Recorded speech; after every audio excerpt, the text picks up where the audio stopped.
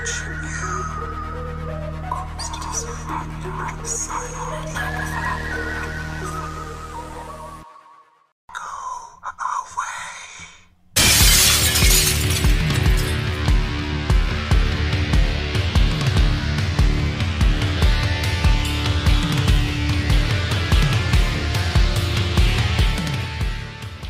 guys, welcome to Talking with Shadows, the conversation everyone has, but no one wants to admit. Here with your host, Vic Whately. And Marcus D. And guys, this is a paranormal podcast brought to you by One Candle Society.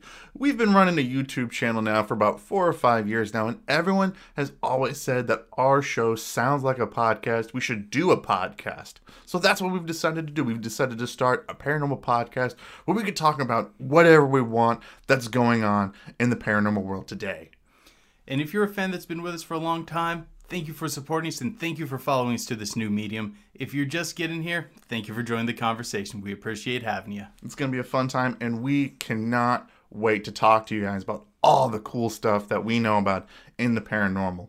And we were going back and forth on so many various topics on what we were going to talk about today. I think skinwalkers was something we were going to talk about. I think we were just going to talk about shadow people. So many different things was going to be what we were going to talk about, and we decided something else instead. As we were trying to figure this out, we ended up going for a drive and grabbing some Sonic #NotSponsored. And we ended up getting ourselves some Blizzard, and we were talking about what might be an interesting thing to do for our first episode. And we started thinking, what about monsters in cities? What about monsters in urban environments? We always think about monsters as these things that lurk on the periphery of society, out in the country, out in the woods. But what about the encounters that happen within the city? There's so many of these really cool stories that it's always surprising when people run into something in the paranormal, like in these cities, because there's this huge populace that's there. There's so many more eyewitnesses that could occur. So whenever we hear about these stories of things in the big city, it always makes it so much more interesting. Of how has this not been seen before? Why is it there? What's it doing? It just adds this cool flavor to it. Like, imagine this sort of scenario. You're walking around downtown. It's the middle of the night. You hear some murmuring from a nearby alleyway. You look down, and you see against the back brick wall 2 long, stretched out, 2-dimensional silhouettes, motioning like they're talking to each other. As you focus in, almost not believing what you're seeing, they react, almost surprised that you've noticed them, and then they vanish into the shadows around you. It seems strange, but reports like this do occur. Is there anything that you think makes urban stories sound different than rural stories? There's a few things, and one of the big things that I've always wondered is we always call them urban legends, even though not that many of them occur in urban environments. Yeah, when was the last time you heard anybody use the term rural legend? Yeah, and it's just not something that we really say. And so many of those stories always start... How many times have you been out around a campfire or something and people start telling these legends, and yet people call them urban legends for some reason? Yeah, and it's just not really a setting we hear about a whole lot. Some of the interesting things that are presented about like monster sightings and apparition sightings in cities, there's such a big opportunity for there to be witnesses, bystanders, and all sorts of things like that. You would think that if these things were occurring in the city, we'd have more eyewitness spottings. But that doesn't seem to be the case. It seems to be a rarity. So, like, one of the coolest urban legends that I know of and that I like to talk about with people is the story of, like, black-eyed kids. And for those of you that don't know what stories of black-eyed kids, it kind of started, was it the 1990s? Was it the 1990s? Yeah, the early 1990s. It was early 1990s. This journalist was in his car in Texas, and all of a sudden these 2 kids, they kind of look like teenagers, they come up to him and they're asking him for a ride, but in a really weird way. They're saying, hey, can you take us to, like, return our Mortal Kombat game, or take us... No, they were... The Mortal Kombat movie was playing at the theater. Oh, yeah. They were talking to them about going to the Mortal Kombat movie, and they didn't have any money. Can they get a ride? And they were just like, but it's okay. We don't have a gun. And this whole time that this reporter's talking to them, he just has this terrible, terrible feeling in this terrible, terrible feeling in the pit of his stomach, like something is seriously wrong here, but he couldn't place what it was until he noticed in their eyes that they were solid black. And this is the first major black-eyed kid report. Fortunately, he basically just got out of the situation. I don't blame him. I wouldn't either. I mean, if you see these two kids, they come up to you, they're acting all weird, and they just have these was it opaque black eyes that just are like you can't. These black eyes that are just staring almost into your soul. He felt like. Yeah, and we're not talking about just the irises. Yeah, the irises or whatever. We're talking about like full scleral black eyes. But one of the weirdest things is right after this guy comes out with this story, tons and tons of other people and their mothers start coming out saying, "Oh, I've seen them too." And one of the weirdest things about these stories is everybody says, "Oh, there's this supernatural fear that came over me when I saw these things. Like I just knew something wasn't right, and I got this supernatural fear of these things." And I always found that odd because if you've ever seen people that like see a spider and all of a sudden they're like jumping up on chairs, they're shrieking and freaking out. This is how they act seeing a spider, and people go, "I just had this primal fear." I'm like, the supernatural fear. I don't know if it was a supernatural fear or just a natural reaction to seeing something that unnatural. Actually, I'm really glad you brought up spiders because fear comes from a few different sort of sources. One of them can be an instinctual fear, and that's what a lot of people have when they see spiders. It's that they have been instinctually trained through survival to avoid them. Not everyone has this instinctual trigger, but that kind of seems like what it is with these black-eyed kids. But that leads to a weird conclusion. That would mean like by avoiding creatures that look like this, it's increased people's survival. Like, is this something that pops up cyclically, like, in human history or something? Well, I think there's a lot of people that could probably relate to feeling like people just naturally avoid them, like they don't want to be around them. I think that may have been a thing in society where we're avoiding the weird-looking people. I mean, I've seen people walk, like, cross the street when they see us before because of how we look and whatnot, so... But it's just... People describe it as being such a deep-seated fear, and it's usually before they even notice that the eyes are black. I mean, I guess it could be subconsciously they've already picked up on it. But if you just see something that you're just terrified of, just that sinking feeling in your stomach, but then for the first time ever, you're face to face with the supernatural. I have a hard time believing that it's supernatural fear rather than just... I'm sorry, this fear that's coming just from the entity, rather than just your world breaking, realizing that you're seeing something that just can't be explained. So are you thinking that it's something like a projected fear? Yeah, I think people are just really that scared of what they see, because I would be that scared. Like if a kid walked up right now to me with solid black eyes and said, "Hey, can I have a ride? It's okay, I don't have a gun." I think my voice would go up about 4 octaves. And I would be screaming, running into your house, and telling you to go get rid of it. And that's just such a weird, stilted way of saying something. And that's not exclusive to this case. That's common in many black-eyed kids encounters where the way they say things are just not quite right, or some of the words they use are a little too antiquated. I really thought that you just said that what I said sounded stilted. Like what I just said there sounded stilted. I'm like, no. I think what I said sounds a normal reaction to seeing something like that. I'm not saying that what you said did not sound stilted. But no, I was talking specifically about the sort of odd dictions you see among the black-eyed kids. And it's not even just how they say things. Often the clothes that they wear, it's out of date or sometimes totally anachronistic. Another cool thing that I've noticed about a lot of urban legends you find is you can often see a lot of these stories even like during the day. Like a lot of urban encounters happen during the day. A lot of stories of people running into monsters or spooks or boogans or whatever happen at night. A lot of urban legends can happen during the day. There's a lot of black-eyed kids encounters that occur during the day. I've seen some winged humanoid stories that have occurred during the day. Phantom clowns that occurred during the day. If you think back, like a lot of around the times of Halloween and all the times when you see like those people seeing like these killer clowns are running around and all that, they happen during the day. But before we go too far past the black-eyed kid thing, oh yeah. Like there are a lot of other odd things about these encounters. Probably one of the most interesting ones is the whole thing where they're attempting to gain entrance. They want into your house. They want into your car. Whatever you're in, they now want to be in. # no and never.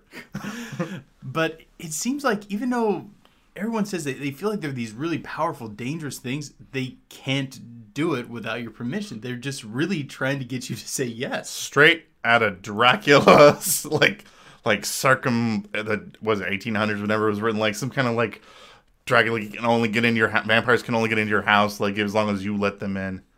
Yeah, and some demon tales work like that too. But it just seems so strange that if they're these really dangerous entities, they can't force their way in. Like there's something that prevents it, that they have to have that sort of permission to it. And they'll intimidate you into giving the answer they want. They will like rap on the windows, bang on the doors, do about anything they can to get in there. But there is one thing that seems to ward them off. Do you happen to remember it, Marcus? Yeah, saying no. Yeah, it works fantastic. I highly recommend it, because anybody who has ever said yes, it has ended badly. Yeah, but they'll still stick around and try to get in. Oh, I know the other one. Driving away. They're not fast. Oh, that's true. If you're in a car, you can pretty much just drive away. But oddly enough, calling the cops seems to work in most cases. Most people who've had black-eyed kid encounters and then they call the cops, they say that before the cops get there, the kids just seem to vanish. They just go away. They have no clue where they went, but they're just gone. And there are police encounters where they've been called out on these and they search the area and they can't find any evidence that anything had happened. Just like regular hooligans. Just like regular hooligans. Calling the cops on the kids and gets rid of them. It's always weird to me whenever people talk about like the black-eyed kids and they try to like identify like what they specifically are. Like, and a lot of times, like, I think a lot of people, they describe them as whatever tools they have in their paranormal sandbag, like whatever terminology that they're prone to using. I've heard people call them spirits. I've heard people call them demons. I've heard people call them like the souls of lost kids. It's just whatever you want to call them. Like, what do you think that they are? I don't know. One of the interesting things about the black-eyed kid phenomena is that it doesn't really fit right in any singular camp. It's more like they've been kind of meshed together from a few. I mean, there are, like you mentioned vampires earlier, there are definitely similarities to vampire folklore with them. I mean, not being able to enter a house without permission, that pale sort of look, wearing anachronistic clothing, talking in a strange sort of way. I remember a story about a pastor who said he encountered one, and he invoked the name of Jesus, and the thing like hissed at him and ran away, he said. Yeah, and that's kind of interesting that it seems like with any sort of paranormal phenomena, drawing on whatever faith you have seems to be something that kind of pushes them away. It just seems to be something that's fairly consistent. Well, I think I've always said for the longest thing, anytime people have always talked about getting rid of the supernatural, no matter what no matter where you're at in the world, everybody has these success stories of getting rid of entities in the paranormal. You know, the Catholic priest is going to do something differently. A shaman is going to do something differently than a monk or something like that. But the only thing that anybody really has in common is this belief that what they will do is going to work. This strong belief that what they're going to do is going to get rid of this entity. Yeah, and one of the interesting things about it is, and I'm going to go a little off our topic here for a second. Oh, yeah. But, I mean, yeah, black-eyed kids kind of makes sense. Demons, ghosts, shadow people kind of makes sense. But there's a lot of cases where this works in abduction phenomena involving aliens. And that's the one where I'm like, what? The power of Christ compels you, E.T. The power of Christ compels you. Yeah, it's one of those, I'm like, what does this mean? Does this mean they're not aliens? Does this mean faith is some sort of transcendent power that can protect you? I'm not sure. I think they're terrified by the behavior. Because I've seen a lot of people that literally just start shrieking like in the name of their faith, and I'm not going to get near that person. I'm no thanks. I'm okay. I get concerned, so I can't imagine what a being from another world would think if they saw somebody just chucking sprinkled water at somebody, just screaming. One of the ones I've thought about is maybe when you start to invoke your religion, you can easily get wrapped up into this sort of religious delirium sort of thing. And maybe the abilities they use to keep you docile and keep you asleep, maybe once you're in that sort of mental state, just doesn't work. And they're like, okay, we don't want to deal with this at this point. This is out of our control. We're getting out of here. Yeah, but I'm also prone to avoid the guys that wear this sign that says the end is near, repent. Oh, don't. They're the best people to talk to. I know, but I'm just saying, the behavior seems to work too. Going back to the Black-Eyed Kids, what do you think happens when you let them in? You die. You just fall over and die. It's just done. That is the end of the book. You are dead. Like, Don't do it. I can guarantee you right now there's somebody out there that just thinks, yeah, if I see one, I'm going to let them in there at my house. Don't be that person. Don't let Marcus down, okay? Don't be a disappointment to me. Don't do it. I've heard of a few cases where people have made the mistake. They have let them in. And a lot of them end with like them barricading themselves in a room while they wreck the place up, or there's even some stories where people have agreed to let them in a little bit, or agreed to come back and get them if they're in their car, and then befell some sort of horrible tragedy or curse sort of aspect. I wonder if they're just going to do something physical or something even scarier. Maybe it's like a spiritual sort of threat. Or I like the idea of maybe it's possession. Maybe when you let them in, you're not meeting the house. I'm really worried that you would actually let them into your house now. No. You're making me nervous. What I would do is I would stand on one side of the threshold and I would study them and taunt them to see what happens if I stay on my side of the wall and just yell at them. No. I'm going to go do what I think more people should do in these stories where you encounter the paranormal, and go get your gun. Because I am always surprised in any of these urban legend stories where the story does not end with, and then I pull out my gun. Now, I'm going to use this as a chance to experiment. I'm going to be like, wait right here, and just close the door, go get some sage, open the door, light it, throw it out, and then just see what happens. Odds are probably they don't respond to it, but then I can, mark that in my journal. Does not respond to sage. Oh, no. I'm going to experiment too. Okay, 3 didn't work. Got him. I'd probably try salt too, but I mean, if it is just kids, throwing salt in a kid's eyes seems like something that could get you in trouble. So does shooting a kid. Okay. If you're walking up to me with solid black eyes saying, it's okay, let me in your car, I don't have a gun, you are now fair game. Because I'm like, oh, that's okay, because I do. I'm like 90% sure that is not going to hold up in court. The kid said, I don't have a gun, and that's why I did it. Yeah, I don't think it will either, but I'm not going to get abducted by a black-eyed kid. Or eaten by a black-eyed kid. Or possessed by a black-eyed kid. Just prison. Maybe that's why more stories don't end with, and then I got my gun! Probably not. Probably not. Another thing you see popping up in urban environments and is really one of my favorites. Mothman and other flying humanoid sort of creatures. Yes, that's a good one. Like, we even had one like this year in Indiana. Like, up in Gary, Indiana, back in January, I think it was like the 19th, there was like multiple accounts of these people seeing this large bat-like creature that was flying in the city of Gary. Oh, it was so cool. And it's so weird just to see accounts like that of something that out in the open in a big city flying over it. And the weird part was, it wasn't even just that day. Like, there's stories that go back to the 60s of this large flying bat-like humanoid up there, like near Gary, the Chicago suburbs area, around like Michigan. Yeah, and that's far from an isolated incident, too. Yeah. I mean, you got the Chicago Mothman that's popped up pretty recently. Yeah. Then you have the Point Pleasant Mothman. You have the NASA Gargoyle. But these things, although they seem to keep generally away from cities, they seem to have no problem going into a more urban environment.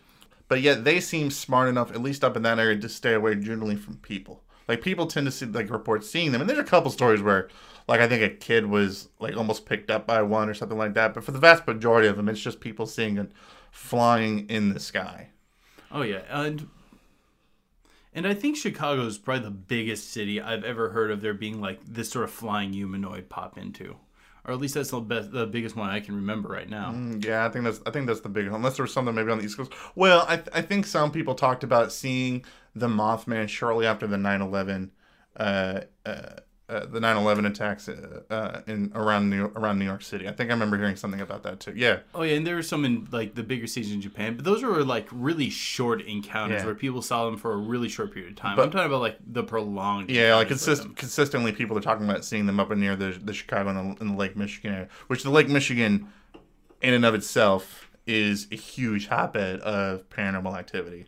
So, do you think these things are very stealthy, or do you think this is a situation of no one ever looks up? Without a reason, we just don't really ever look up. I don't know. Because if it's this animal that's been there for a while, you think that it would be driven away by that much by that much human that much human presence out there. I don't know. I've always been under the assumption that I think that the Mothman or something like that has to be a person that just lives in the area most of the time. That's a big theory, about a lot of these creatures, that they're people that turn into these things. Whether or not if they're like skinwalkers or just werebats, like as a thing or whatever. Like that's something some people think that they are. One of the things I've always thought about is it's probably that, like I said earlier, we don't really ever look up without a reason. That these things can be around, they're fairly stealthy, sticking to primarily at night.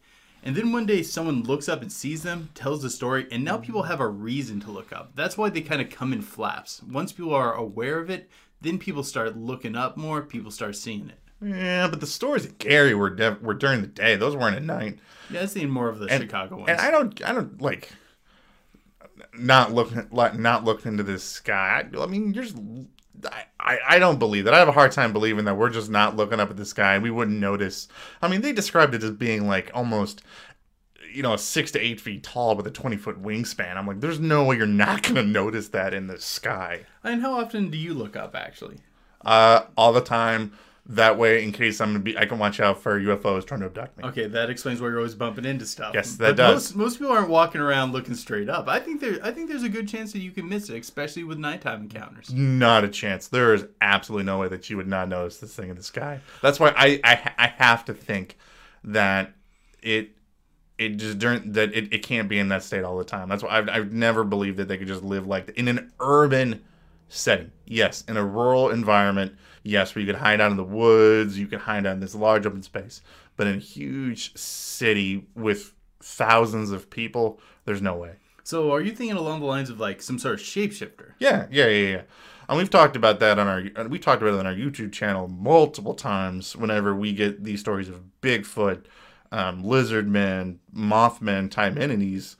The idea of these shapeshifters comes up from time to time, and I don't see something that big being able to hide in an urban environment. I don't know. When I think about Mothman and things like that, I never really think shapeshifter, though. And it's an interesting perspective. I'm more than willing to think that it's something less physical, more spiritual, maybe apparitional, maybe extra dimensional, and it's just popping into our dimension to cause a little bit of mischief and going back home. Okay, then how do you explain that it can hide in a city?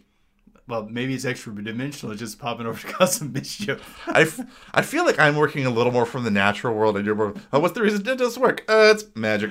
Well, I'm not saying I don't buy the shapeshifter thing at all. It's just it's not something I've ever really thought about when it came to flying humanoids and stuff. Well, I think any paranormal entity that's going to live in an urban environment has to be able to hide. That's one of the reasons a lot of people say that we haven't found a body of Bigfoot, why we haven't found mermaids, is because they have this ability to hide in these miles and miles of unexplored area. But you don't have that in a city with urban monster stories because everything's more compact. Everything's on top of each other. Like, they have to be able to hide in some way. I don't know. If they're smart about it, pulling something like keeping isolated, keeping to fairly abandoned, high up parts of the city, and then only really moving around at night, I really feel like they could remain elusive. Or unless it's just traveling. Or traveling. That's another good possibility if this is maybe a transient sort of thing. Yeah, I mean, it's not like you don't have large urban cities. Of what are they surrounded by? Urban. I mean, they're surrounded by a bunch of urban environment that it could hide in, and maybe something brought it into the city for some reason, or it had to come into the city for some reason. Oh, you just made me think about like if there's some sort of secret like Mothman trading group. they're like it's like when you export illegal animals, except for it's Mothman. Oh, that sounds awful. I don't think that's the case, but that would be a terrible thing. What do you think would drive something like that into a city? Evasion of a predator, some sort of feeding. I am terrified of what will be a predator to a Mothman. Well, if I'm thinking about or it a winged humanoid like that, yeah. If I'm thinking about it as a biological creature, I'm thinking looking for food, evading predators, escaping destruction of its home, its natural environment. If we're thinking about it like, and I'm more tempted to think of it as not so much a natural creature, then it's hard to say at that point on what its most would be. But if we're thinking natural, I'm just going to have to go with looking for food, avoiding being prey, looking for shelter, avoiding destruction of natural habitat. Something along those lines. I mean, even if it was something that could, like if it was a person that could turn into one of these creatures that, like I was going for in the beginning, I would still think he would want to live, like, out in the rural area, like, on a rural area. You wouldn't want to be around a bunch of people in this city. There's a lot that's there. Cops, government, other government agencies that are there, more people that can see you and stuff. You would think that would push you to these fringe communities. And if I was a shapeshifter and I could transform into a Mothman-like entity, yeah, I would not want to live in a city. That seems like just the most dangerous place to live. Like, unless I'm like a vampire and I need to feed off humans or something like that, or there's something about the city that necessitated me going there, I think I would try to avoid it. I'd live very isolated.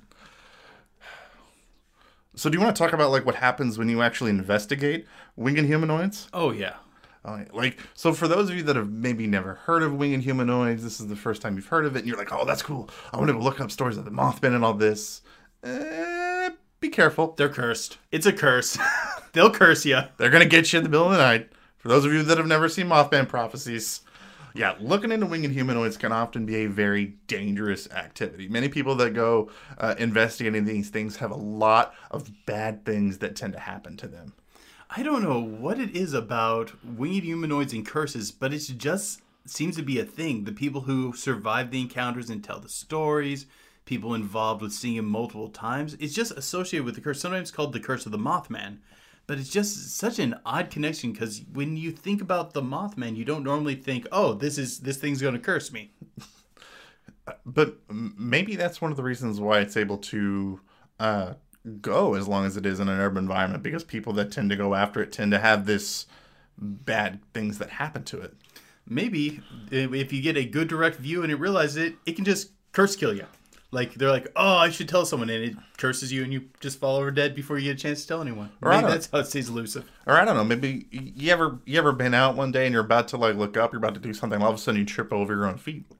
Oh, that's like if it can like affect fate in some sort of way. Yeah, like you're about to like turn around in some way, shape, or form, and then somebody bumps into you and you drop all of your books that you're holding or something like that. Oh, I actually have never thought about this, like a survival-based mechanism that could cause like it changed the causality. Yeah. Like intentionally negatively inflicting on people who tell people about you and also protecting you from like just incidentally being seen. What does that mean about the people who end up seeing them? Are these special people immune to it? Well, no, there's some people, like if you think about, like go back to our Patreon video that we did on our Patreon, the Oz factor we talked about. Mm-hmm. A lot of the people that sometimes when they see a paranormal entity or they see something like that, they're the only ones seeing it. Like they notice, like they're in like a crowded room or they're on a crowded street, and all of a sudden they find themselves to be the only one there, and then they see this phenomenon that happens, whether it be a UFO or some sort of monster.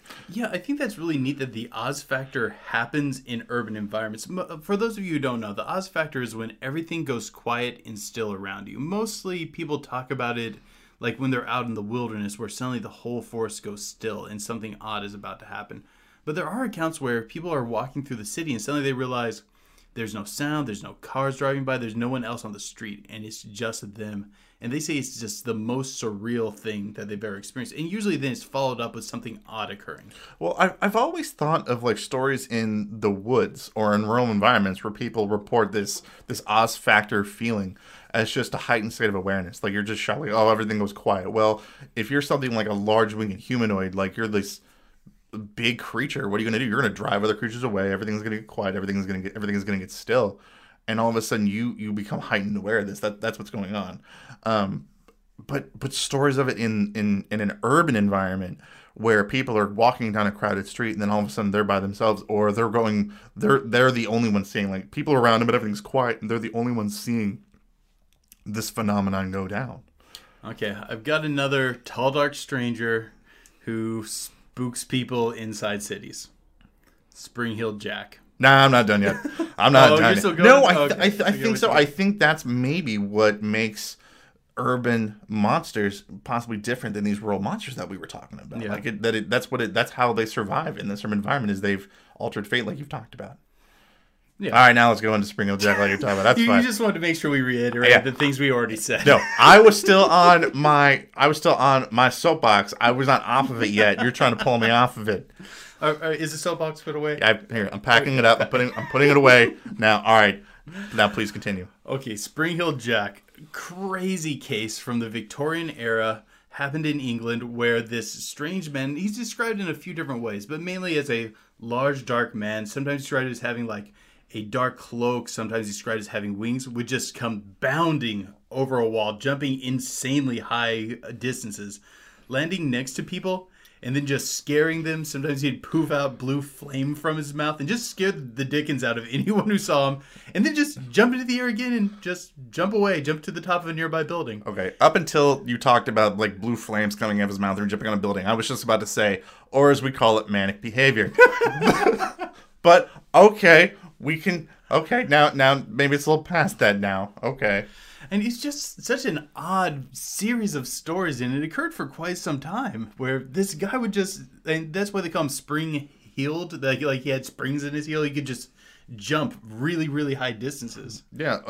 I mean, he's not the only other, like, did he murder anybody? Did he kill anybody in those stories? Nothing confirmed. It was mainly just hopping in, scaring someone really bad, and then just Zoidberging off into the distance. So he's just a nuisance. Yeah, no, more or less, he's just this blue fire spewing nuisance. It's like Batman, but he's not here to save anyone. He just wants to scare you and run off. That sounds like a paranormal entity that is not living up to his full potential.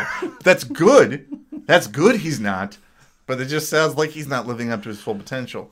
It's just the strangest sort of... Some people call it a cryptid. Some people call it a phantom. I don't really know what to classify this guy as, but it's just such a strange sort of story. I remember when we were planning this video out, and we were talking about coming up with other things to talk about, like Black Eyed Kids, Weekend Humans, what else is in the city?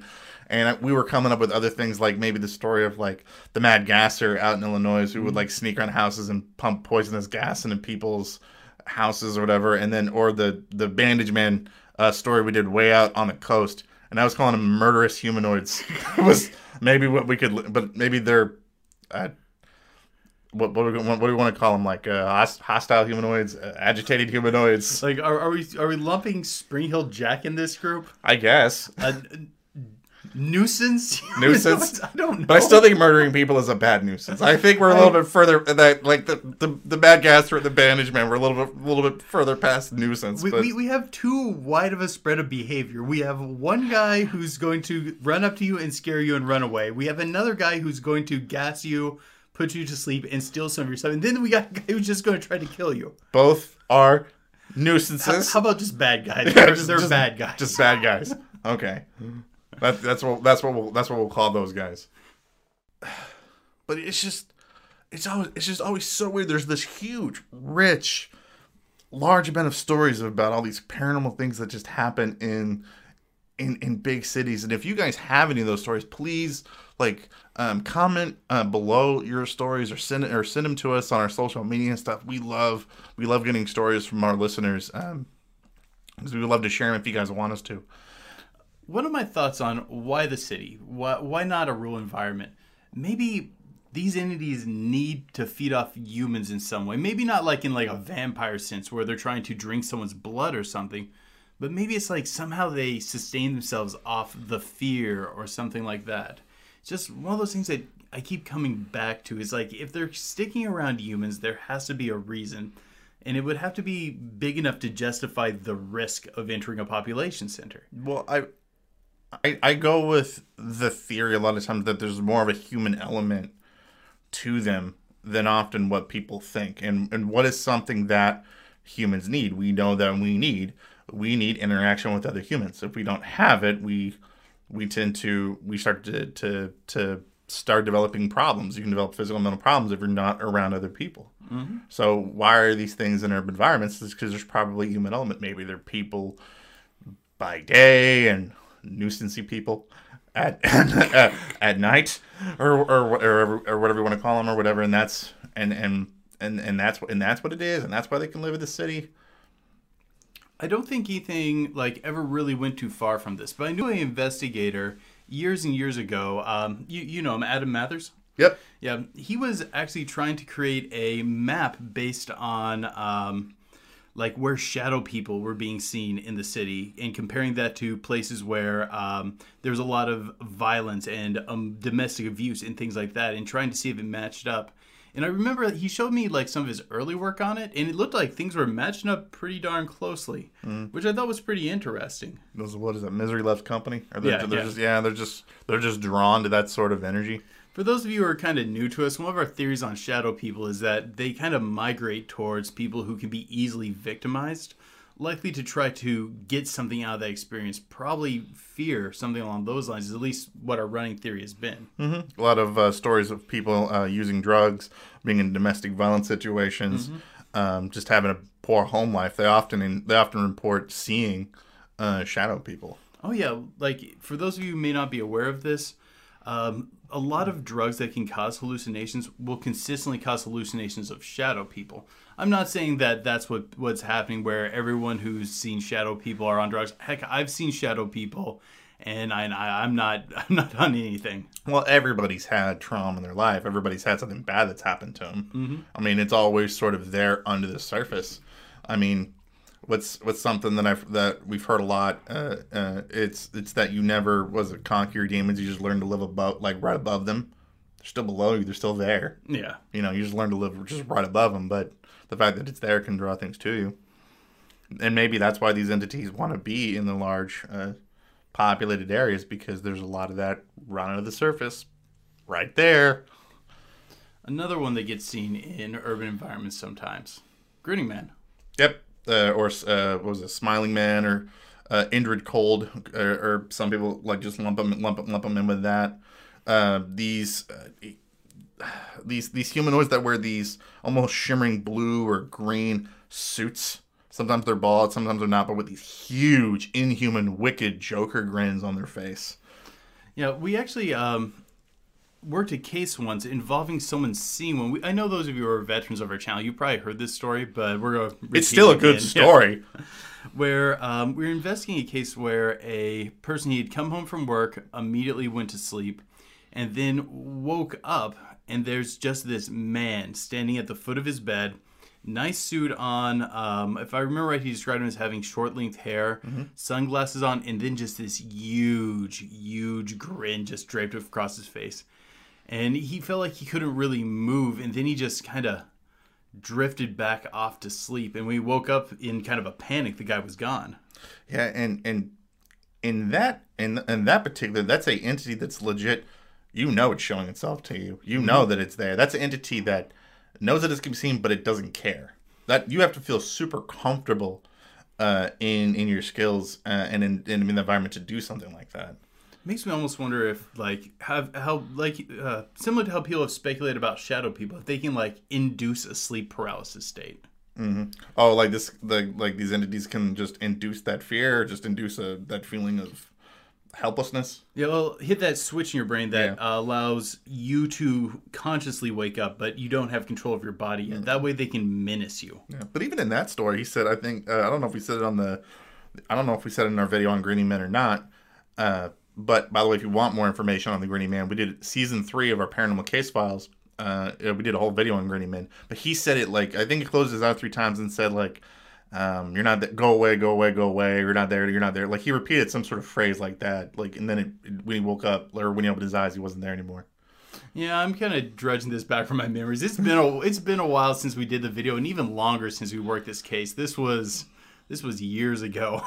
But it's that's almost different than any of the urban legends that we've talked about too, because in this one it's there, it's showing itself to you, and it doesn't care. And I even want to say the earliest Grinning Man encounter happened in a city. Yeah, I think it was on some road. It was also, was it Intercold? Is that the way? No, it wasn't. No, it wasn't the Intercold one. It's the one where the two young men were walking by the fence. Yeah. I remember that. I remember that now. I mean, Grinning Man in general are just kind of very strange sort of entities. There's not a lot of cases involving them. There's not a lot of Grinning Men encounters. I kind of like to scoot Indrid Cold out of the main circulation because I have some theories that he might not be quite the same thing. But yeah, I'm willing to lump him in. The story is very, very similar. You can't have your cake and eat it too. There are definitely similarities. I just go back and forth. Like a lot of them. Like 90% of them are similar. You know, one day we should just devote one of these to talking about Indrid Cold because he's such an interesting, strange character. Yeah, we did in our story on Grinning Men. Just remember that. You guys are going to find that on this. There's a lot of times we just disagree just wholeheartedly on stuff in the paranormal. So that's one of the fun things you guys get about this podcast is when we just disagree and go back and forth with each other. Is there anything else that you want to talk about, like when it comes to him or? No, I think we've checked most of my boxes. Yeah, we did. Okay. Is there anything else you want to talk about for this episode? I'm good. Yeah, I think so too. I think we've talked a lot about stuff today. We really hope that you guys enjoyed this first episode of our podcast. There's going to be many more to come. We're going to try to do about one every 2 weeks. That's what we're going to try. If we can do more, we're going to do more. If we're going to do less, we'll let you guys know. If you guys liked our podcast, let your friends know. If you really liked this podcast and you guys want to help us out even more, be able to bring more content, go over to our Patreon and become a patron today. We're going to put the link and all the information in the description below how you guys can do that. And we make videos exclusively for our patrons. And if you sign up to be a patron, this podcast actually goes a little longer. We're going to be talking about some additional stuff. We're going to be talking about the Crawfordsville Monster. And if you guys don't know what the Crawfordsville Monster is, you guys should sign up and become a patron today, and then you guys can check out more of this podcast, and you guys can learn a little bit more. But until then, keep believing. Because we'll keep listening. So, the Crawfordsville Monster, you're looking forward to revisiting this one? I am looking forward to revisiting this one. This was really cool. For those of you guys that don't know, we did do a YouTube video. It was season 2. Wasn't it? I think it was season 2 or was it season 1? Oh, I can't remember. I think it might have been season 1. It was so long ago. We were still just awful. Oh, no. Yeah, it was terrible. And listening to it was painful. And there were a lot of things we felt that we could really talk out that we did not hit before. No, it was, oh my God, it was so bad. It was so bad. Like, I was always trying to sound way cooler than what I was, trying to sound real slick and slow.